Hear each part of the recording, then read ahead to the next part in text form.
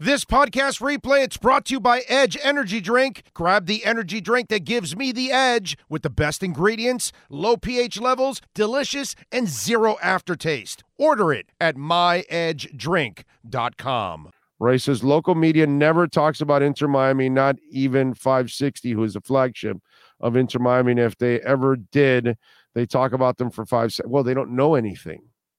Well, Solana would be the only guy. I think that Joe doesn't really know any soccer. Hollywood doesn't know any soccer. Zach's not with them, right? Zach's doing digital. Yeah, nothing against Hawk, but he doesn't even know sports. What's it called? Channing doesn't know anything. Dono fills in. Dono would know. Dono follows it.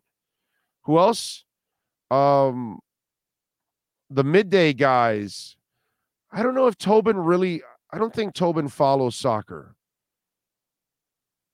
I can't say I, listen to their show religiously, but I do run into their show at times. They're good dudes. Leroy, I know, doesn't know anything about soccer. So yeah, they don't really have people on the air that know anything about soccer anyways. So why would they, although I know that they bring on an Inter player every once in a while, and I guess because they have to do that. So that's probably forced on them. But they do it in the morning. I know I've heard it because I've been in the car when Joe is interviewing somebody from the soccer team, player. But yeah, they don't. Why are you going to talk about something that you know nothing about? You know what I mean? So they don't follow it. They don't listen to it. They don't watch it. So that's probably what it is. But yeah, but they will now as they start winning. If this team is a good team and then they add Messi, everybody's going to be talking about it. Everybody. Because Messi will bring the kind of attention worldwide to this team that no MLS team has ever had. We go back to where? Back to where? Back to where? Back to where? Where do we go? The NASL, the New York Cosmos, and Pelé. That's the last time that we're going to compare what is about to happen here with Messi and Miami.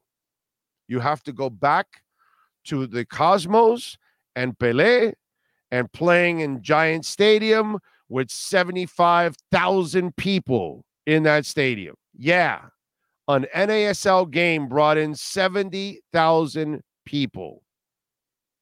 Okay? I think one of those games was the Strikers and the Cosmos played in like 70,000. That's the last time a soccer team has had that kind of attention because Messi is the modern day Pelé. That's all. Simple. And when he got here, soccer mattered for a short time. And people wanted to go see the greatest player on the planet. Some will tell you the greatest player ever. And some will say it's Maradona, and some will say it's Messi. So we're about to get the greatest player of all time, arguably, maybe the greatest player on the planet now. The tension that we're about to get is going to be sick. And again, if you got money, I'm not a financial advisor, okay? But I would buy a pair of tickets for the hell of it for Inter Miami. Because if he comes, you're going to want to go. But even if you don't want to go, you're going to get your money back 5 times over. Because you're going to be able to sell the hell out of those tickets in the secondary market.